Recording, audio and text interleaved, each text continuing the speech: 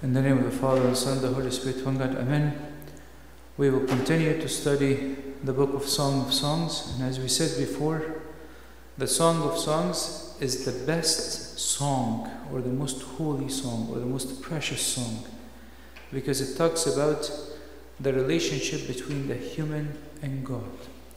A lot of times when you look at the scripture talks about events. Very few books talk about conversation with God. Psalm, obviously, is one of those psalms. The prophecies are one of these books that talk about conversation with God, but a lot of time it almost feels like a one-way conversation. The Song of Songs is special because it shows the two-way conversation is very clear. And we talked about how the Song of Songs are talking about our relationship with God. The first part that we concluded with last time, until verse 7, chapter 2, was what we described as the initial grace. When you get to know God, when God touches your heart and comes to you, you are full of peace and joy, and you're focused. Tears come out. You only want nothing but God. You can spend hours talking about Him. You can read books. You can come to Tasbihah. Everything feels so beautiful. Everything feels so holy. It's just you're on cloud nine. You're so happy. What happens? You reach a point, like the last verse we read, chapter 2, verse 7, that says that God is giving you a hug. His left hand is under your head, and His right hand embraces you. You reach this point. Now what happens after that? What happens after that, from chapter 2 verse 8 to chapter 3 verse 5, the human soul, just pay attention to this, found, lost, and found. Why do I say found? Because the first part we're going to read, it's from verse 8, it's the human soul finding God after it's having a problem, and the problem will not be clear until a bit later, a few verses later. And the second part, in chapter 3, we'll start seeing another problem that causes the initial grace to seem it disappears. The difference between the first two problems and the second problem, I'm going to tell you the problem so I don't keep you hanging. The first problem is discouragement. When God rests in the person and He's close to the person, God can be a bit more silent, because He's resting in the inner heart of the person. And because the soul is not yet experienced in the relationship with God, he gets discouraged because it thinks God is silent. And it's waiting for a past experience to be repeated. It's looking, like one of the priests I know told me, we're looking for leftover food. I want to feel what I used to feel. I want to taste what I used to taste. But God is resting in me in a different way. For the soul gets discouraged. For from verse 8, it describes when the soul starts hearing the voice of its beloved again and sees Him again with some of the similarity that she used to experience in the initial grace. Is that clear or not clear? Am I confusing you? Or is that clear? Are you guys following? Yeah? Anybody wants me to repeat this part? Just to make sure you guys are clear on this part. So, initial grace, God comes and calls the human being. He fills it with so much love, so much peace. And then what happens is, very commonly, the human soul gets discouraged. Because after the Lord fills it with so much feelings and emotions and happiness and all that stuff, what happens is God becomes a bit silent. For the soul gets discouraged because I used to hear His voice, I used to be fired up, now I can't hear His voice. For then the soul will hear His voice after a period of discouragement. And the second problem that will make the soul lost is not discouragement anymore. The second problem in chapter 3, it will be laziness. Okay? So let's look at chapter 2, verse 8. So this is, we're starting, the soul finds God, but we will not see the problem until later. She says, the voice of my beloved, who's talking the soul, behold, he comes leaping upon the mountains, skipping upon the hills. After the soul have felt that God is absent, now she's excited. Behold, remember the word behold, it's like breaking news in our current time. Breaking news. I can hear his voice again. He's leaping on the mountain. He's skipping up on the hills. It is very common in the scripture that we hear the voice of God before we see him. Nobody sees God before he hears his voice. If you guys remember Moses when he was in the burning bush, he heard the voice. Moses, Moses. Samuel heard a voice at night. Samuel, Samuel. And Samuel didn't even recognize the voice until Eli taught him.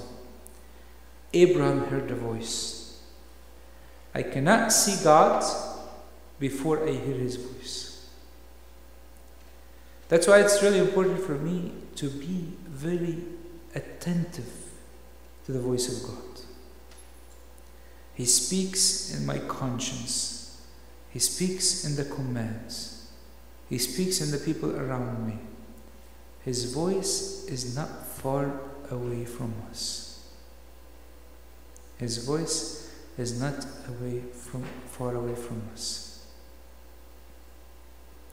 That's why the Lord in John 10, he says, when he brings out his sheep, he goes before them, and the sheep follow him, for they know his voice. The sheep follow him, for they know his voice. It is so important for me to be attentive to the voice of God. The worst thing that could happen is that God speaks, and I am indifferent or unaware. And this is the problem of our era right now, that God speaks and we're unaware. The Bible says when God is coming to see us, what is he doing? He's leaping, he's jumping. Can you imagine the image of God jumping to see you? Pushing over all obstacles. God is so holy and I am very full of sin. God is so wonderful and so loving, and I can barely love my brother. God is so patient, and I can barely can handle my parents. God is so powerful, and if a small virus comes to me, I'm in bed for 3 weeks. He comes leaping over all obstacles, because God wants to show me that all obstacles between me and him, he can take care of it. That's why Gregory of Nyssa says, he made every rebellious power subject to him, both the inferior powers and those that are greater. The distinction between mountains and hills signify that both the superior adversary and the inferior one trembled and destroyed by the same power and authority. The lion and the dragon, the superior beast, are trembled. So too are the serpent and the scorpions, which are inferior. We want to know that God desires us. If you remember the night of the Last Supper, what did the Lord say in Luke 22:15? He said, with fervent desire, I have desired to eat this Passover with you. That's the Passover right before the Lord gave himself up for us. Right before going to the cross. He says, with great desire, I desire to eat this Last Supper with you.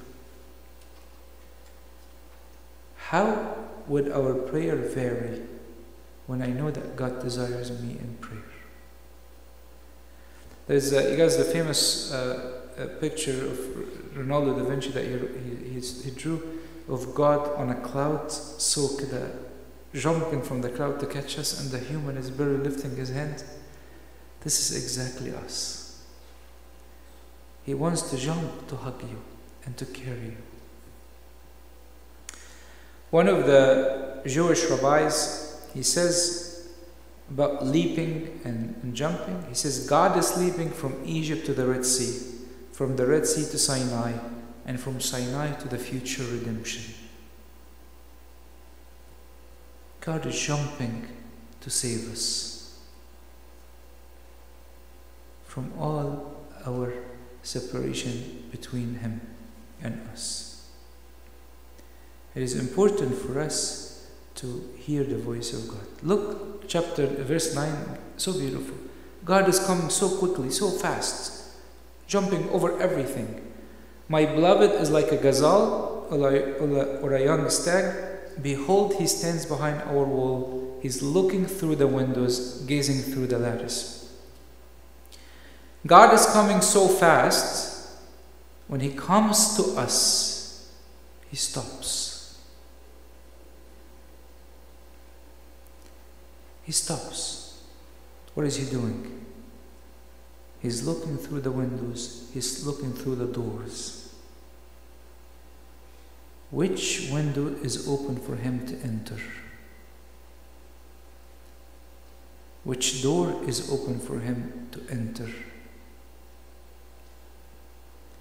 He often stands so near and waiting for that window. What is that window? Our faith.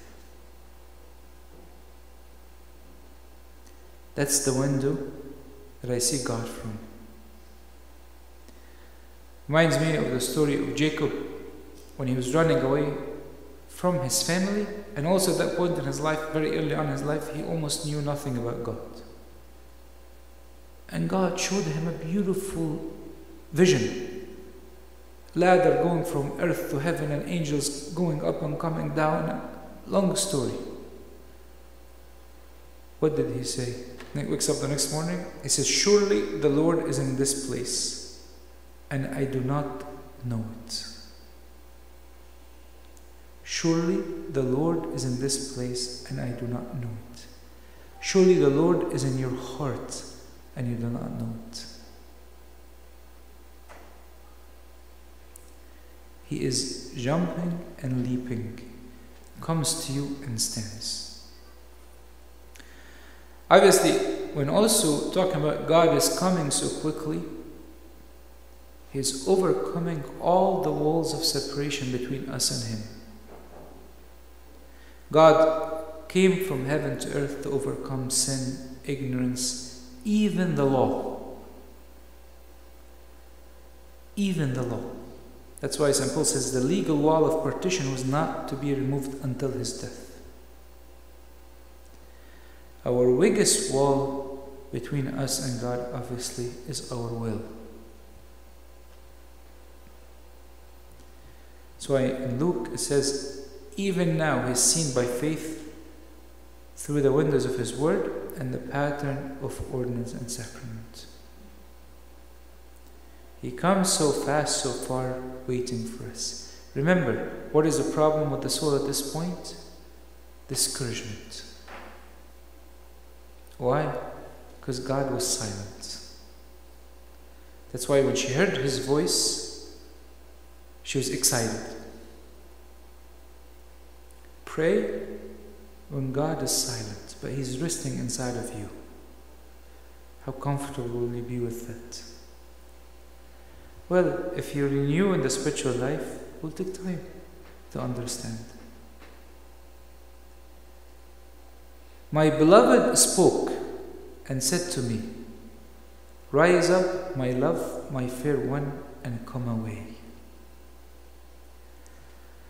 Look, here, earlier she heard His voice, but was more of a general sense. Behold His voice. I heard Him in the church, I heard Him.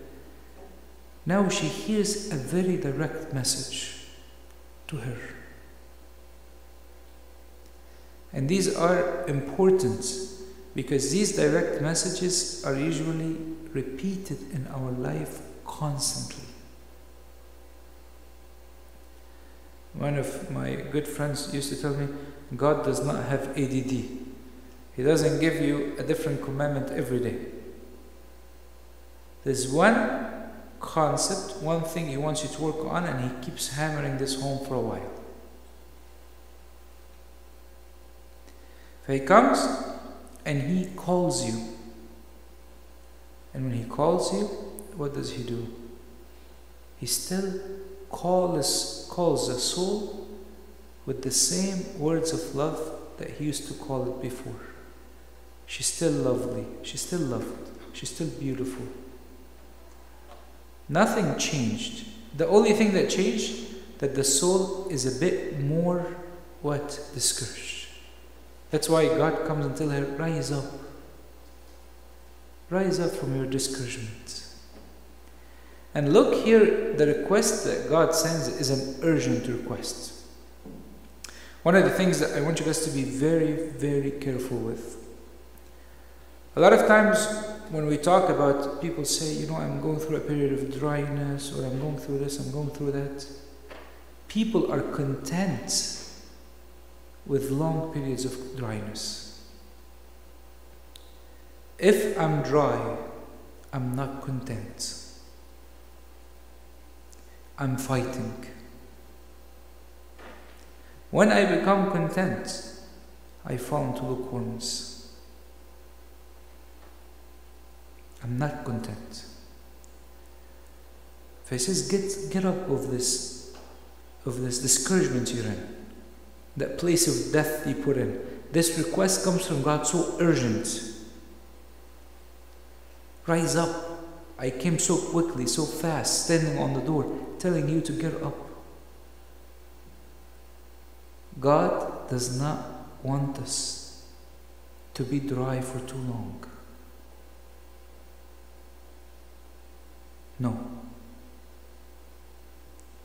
That's why the Bible is very clear. It says, whenever you hear His voice, do not harden your heart.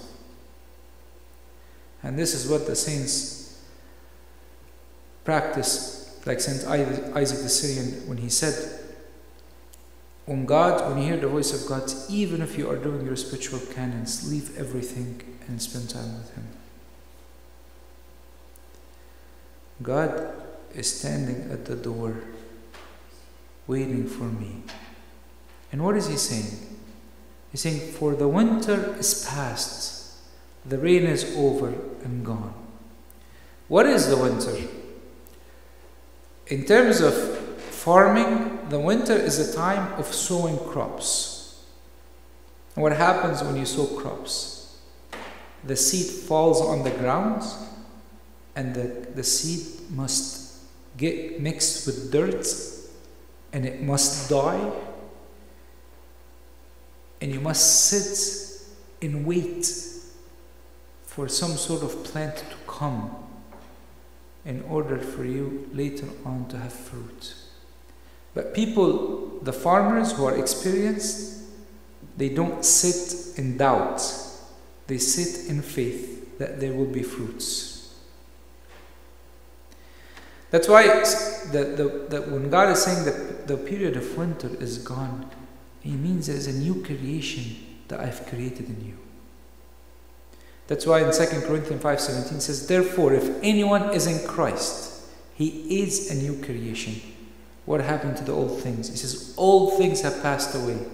Behold, all things have become new. Origen said, and you must keep in mind that you cannot hear the winter is past any other way than by entering the contest of His present winter with all your strength and might and main. And after the winter is past and the rain is over and gone, the flower appears. So that's what Origen is saying. He says you're not going to hear God's telling you the winter is past unless you enter the winter with all your power. That period of discouragement, that period of dryness, I must enter it with all my power. It's not a period for me to stand and do nothing. It's a time of allowing my old nature to die. And death is not pretty.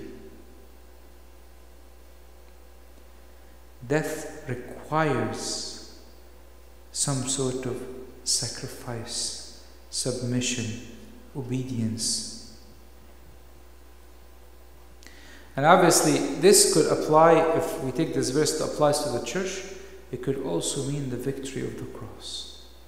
The winter have passed, and now the victory of the cross is here. What happens after the winter? What happens after the period of discouragement and a period when I lose the glimpse of God's presence? It says, the flower appeared on the earth.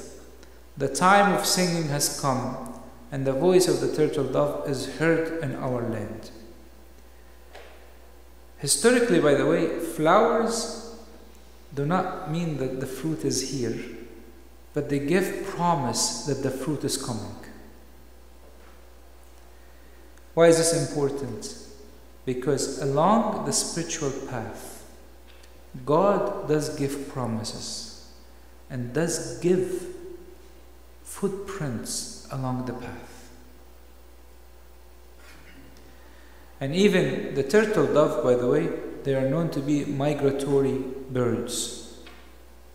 So they are a sign that the spring is coming. Praise and joyfulness are coming.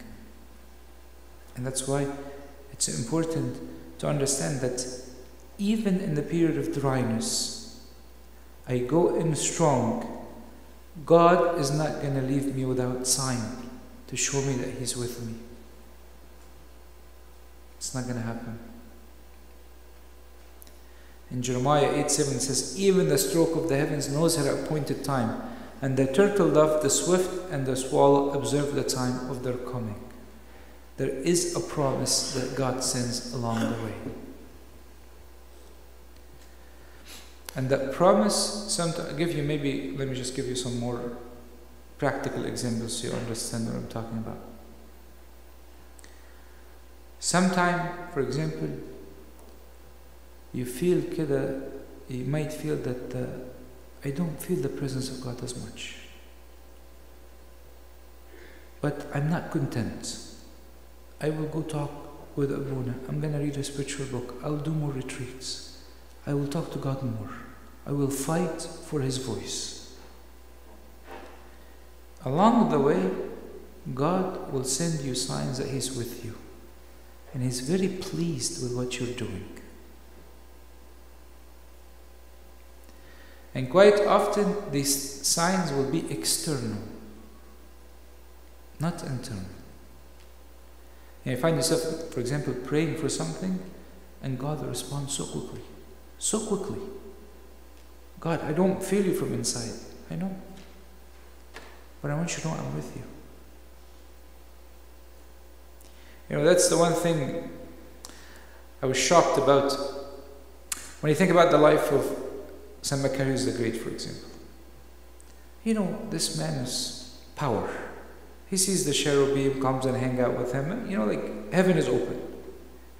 But when you look at his life, prayer life, he is going through a lot of dryness.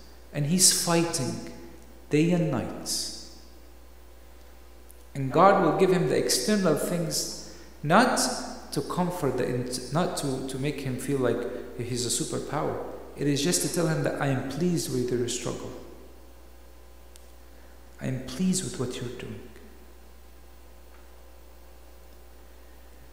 The fig tree puts forth her green figs. So after the promise, what comes after the promise? The fruits. The fig tree put forth her green figs, and the vines with the tender grapes give a good smell. Rise up, my love, my fair one, and come away. Let's fly. The fig tree next to the olive tree were the most two important trees in Israel. They are a symbol of peace and security. So what's the fruit that comes after this winter? Is peace. And by the way, I want you guys to be careful. This is not a peace that you have when you have $1 million in your account. It's not a peace you have when you have your PhD or your MD. It is not a peace where you have when you buy a big house or you live the American dream. None of this nonsense. It's a peace that surpasses understanding. What does that mean? Reminds me of Saint Anthony. When Saint Athanasius described to him famously, and he said, when you see him from far, he is not too fat from the lack of exercises, he is not too skinny from asceticism, he is not happy, he is not sad, he is at a perfect equilibrium. Peace. There's no food, peace. There is food, peace. People are making fun of you, peace. This is not a peace that you attain by yourself. No way. That's why in 1 Kings 4:25 it says, and Judah and Israel dwelt safely, each man under his vine and fig tree. The vine and fig tree are a symbol of peace. The greatest gift that the Lord gave his disciples before he went to heaven is peace. He says, my peace I live with you. Why is that? They faced persecution. Peace. You're about to die. No problem. This is not human powers at all. Puts forth means literally ripens. The fruit becomes ripen, become clear. The peace becomes clear. The fruit in your life shows around. The Lord, by the way, does not change how he calls the human soul. When he calls it at the beginning, when she's discouraged, when she's now bearing fruits, he calls her what? My love, my fair one. We are beloved by God. We are his children. God just wants you to take you to some far places. Wants you to enjoy some amazing things. Wants you to be over this world. And he's waiting for you to come away, to run with him. How fast can you run? So fast. Above all mountains, all hills, everything in your life. In Isaiah 52 it says, awake, awake, put on your strength, O Zion. Put on your beautiful garments, O Jerusalem, the holy city. For the uncircumcised and the unclean shall no longer come to you. You will have this fruit of peace that protects you from all evil. Look at this beautiful verse. God says, O my dove. And we spoke about the dove before. In the cliffs of the rocks, in the secret places of the cliff, let me see your face, let me hear your voice, for your voice is sweet and your face is lovely. Amazing. Where does God tell you come away to? Look at this. God, you guys know obviously, doves and birds and swallows are all these helpless birds. For how do they protect themselves? They hide in the cliffs, they hide in the rocks. God says, I want to take you to a place where you feel safe. So I could look at you when you are full of peace, when you know that I'm protecting you. What is God desiring? The look in my eye that is full of trust, that I'm not worried in the world anymore. That's what God is seeking. He wants to see the look in my eyes that knows that I am beloved by him. One of the Western saints said, Jesus, you have given me to know and understand in what a soul's greatness consists of. Not in great deeds, but in great love. Love has its worth, and it confers greatness in all our deeds. Although our actions are small and ordinary in themselves, because of love, they become great and powerful before God. I'm a little dove, a little bird. What can I do? Very small things. And in front of God, they become so powerful.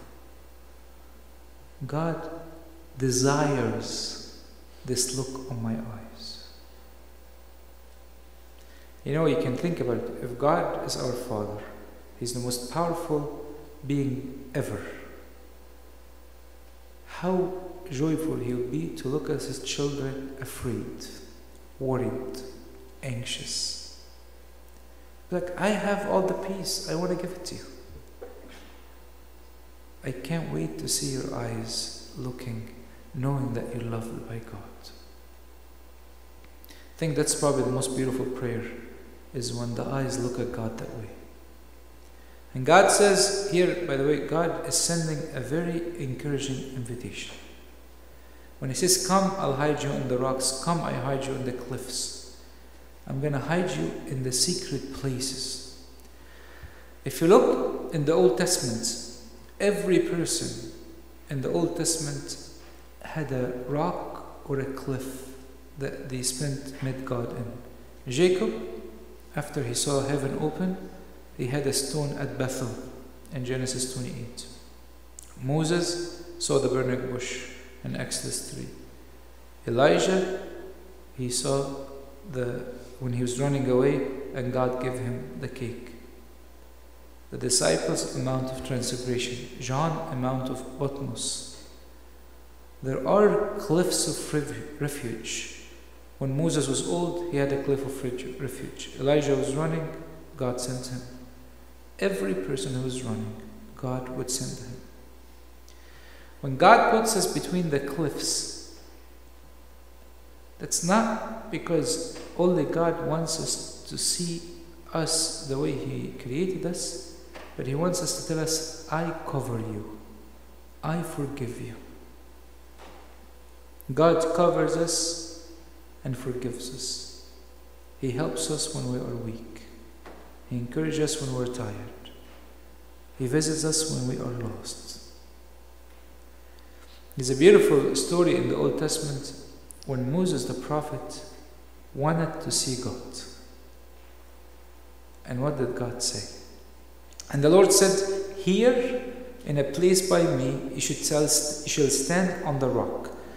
Basically, Moses told God, I want to see your glory. God said, you cannot see my glory, but I want you to stand on the rock. And it shall be while my glory passes by that I will put in the cliff of the rock and will cover you with my hands while I pass by. Then I will take away my hand and you shall see my back, but my face you shall not see. God put Moses in a rock, covered him, so he may be able to see a glimpse of the glory of God.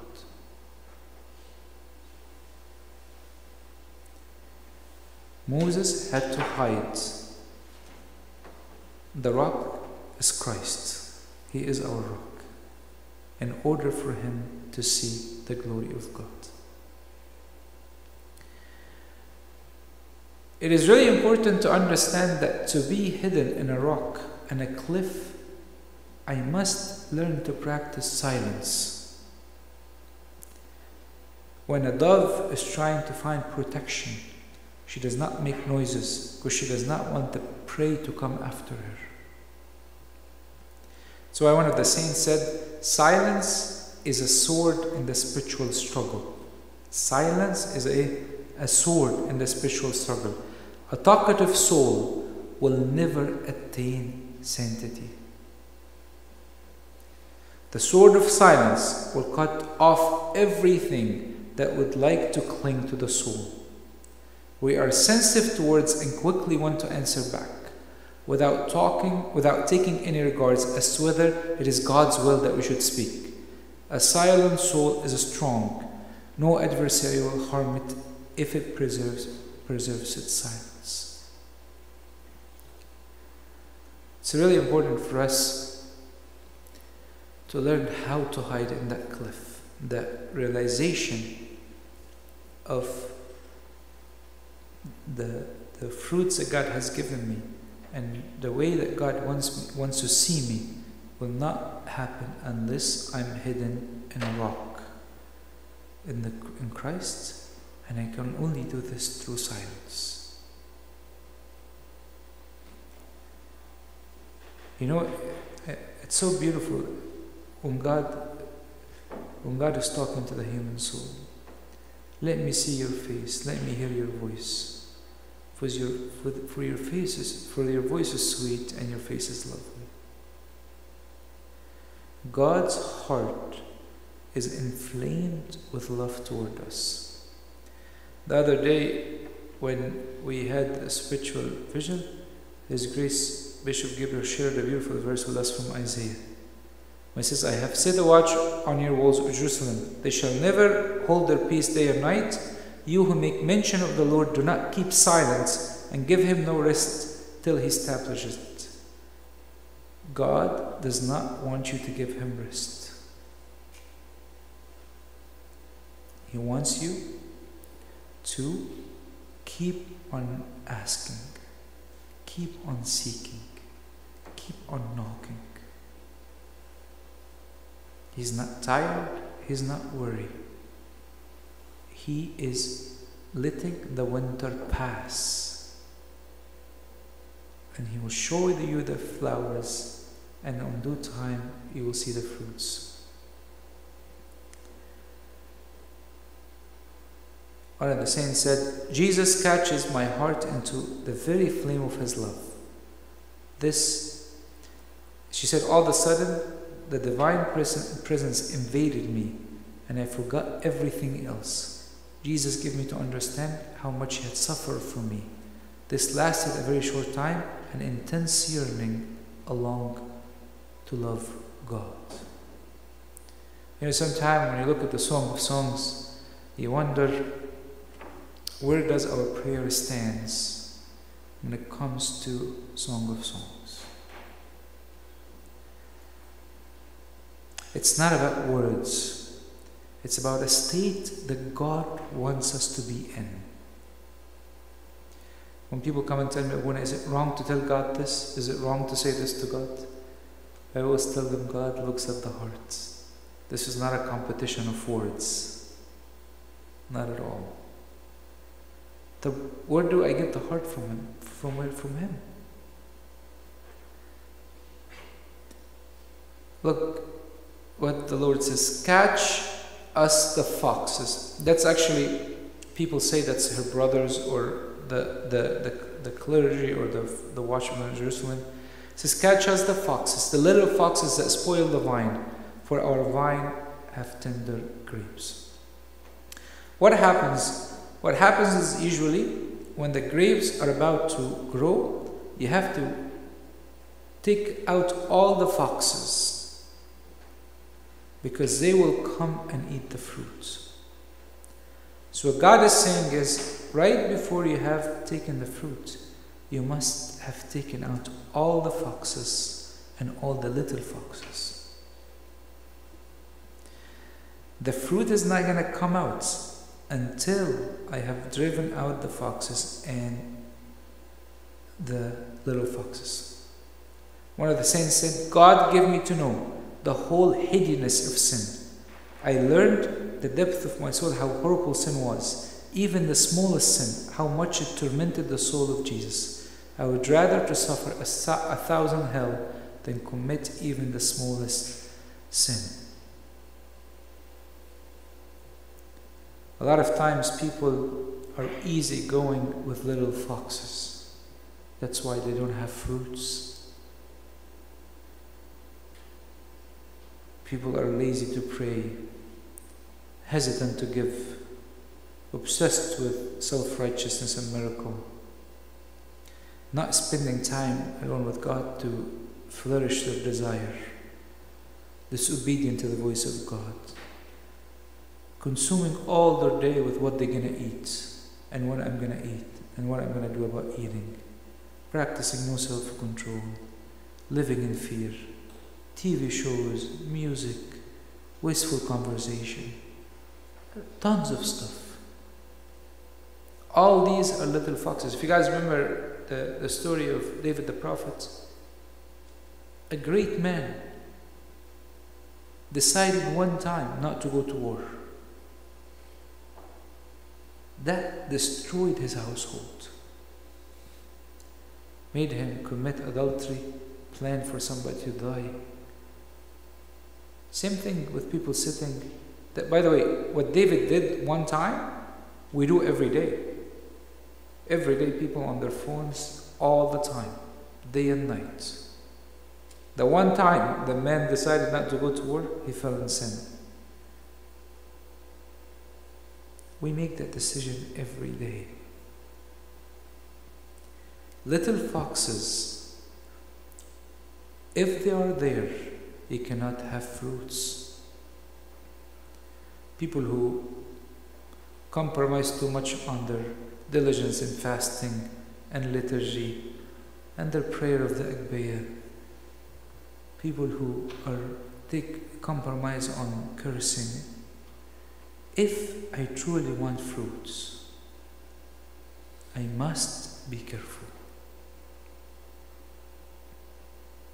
That's why in Hebrews 12:15 says, looking carefully, lest anyone fall short of the grace of God, lest any root of bitterness spring up, cause trouble, and by this many become defiled. Just the fact that I become bitter against people could cause me to become defiled.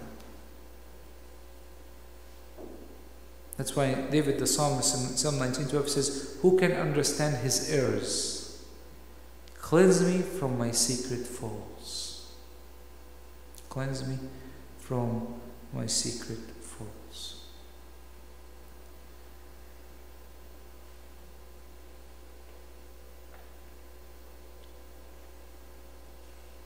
Let's take one more verse. And then she says, my beloved is mine, and I am his. He feeds his flocks among the lilies. What is she saying? She's saying, I belong to God and He's mine. I belong to God by creation. This is what it says in Psalm 103. It says, know the Lord, He is God. He is who has made us and not ourselves. We are His people and sheep of His pasture. But also I belong to God because He redeemed me. Not only because He created me, but because He redeemed me. Yeah, there's one person gave a nice example. He said, imagine if you've invented a supercomputer, and it's the best computer in the world, and you spend so much money on making that computer, and all of a sudden a thief walked in and stole that computer. He looked for it everywhere, he can't find it. A few months later, you go online, you find it on eBay for sale. You go in and pay money again to get that computer back. I belong to God because He created me. He redeemed me. The Lord, she said here, I am His. He feeds His flock among the lilies. My Lord is a shepherd. My Lord is a shepherd. And by the way, the lilies are known to be flowers of the lowlands. They're flowers that come out at the lowlands. For God is coming to feed us in our lowly state. He's coming to have communion with us in our humble and meek self. One of the saints said, I understood how much God loves us, how simple He is, though incomprehensible, and how easy it is to commune with Him despite His great majesty. With no one do I feel as free and as much at ease as with Him. Even a mother and her truly loving child do not understand each other so well as God and I do. God is inviting us to this really beautiful relationship with Him. He's saying, don't be discouraged, fight. The winter will pass. The flowers of promises will come. The fruit of peace will come. You will hear my voice. Make sure before the fruit comes, you take out all the foxes and the little foxes. You know, just for the sake of finishing this chapter, let's do the last verse. It says, until the day breaks and the shadow flee away, turn, my beloved, be like a gazelle or a young stag upon the mountains of Bethor. Night is the image of the present world. And what we're waiting for is a day that never ends. A time when the veil will break and I will be able to see God like none other. Like none other. I'm going to read to you a beautiful poem that one of the Western saints wrote about the day of eternity, to show you what we're looking forward to. She says, O day of eternity, O day so long desired, with thirst and longing my eyes search you out. Soon love will tear the veil and you will be my salvation. O day most beautiful, moment incomparable, when for the first time I shall see my God, the bridegroom of my soul and the Lord of Lords, and fear will not restrain my soul. O day most beautiful, a day of brightness, when the soul will know God in His omnipotence and drown totally in His love, knowing the miseries of the exile. O happy day, blessed day, where my heart will burn for you with fire eternal. For even now I feel your presence, though through the veil, through life and death, O Jesus, you are my light. O day of which I dream through all my life, waiting long for you, O God, for it is you alone whom I desire. You are the one and only one of my heart. All else is nothing. Imagine that day when it comes, after the night has passed, after waking up early every day, running all day, getting tired, doing this, doing that, all that will pass. Freedom will come. Freedom will come. Like he says, turn, my beloved, like a gazelle, so quickly. Let's go quickly. By the way, just for your information, the mountain of Bethor, actually, some people say it separated Israel by the Jordan, and some people say this is not far from Bethbara, where John the Baptist baptized our Lord Jesus Christ. God is coming today to invite us to be strong, because there's something beautiful that's worth fighting for. Don't be discouraged. God desires you and loves you more than we can ever imagine.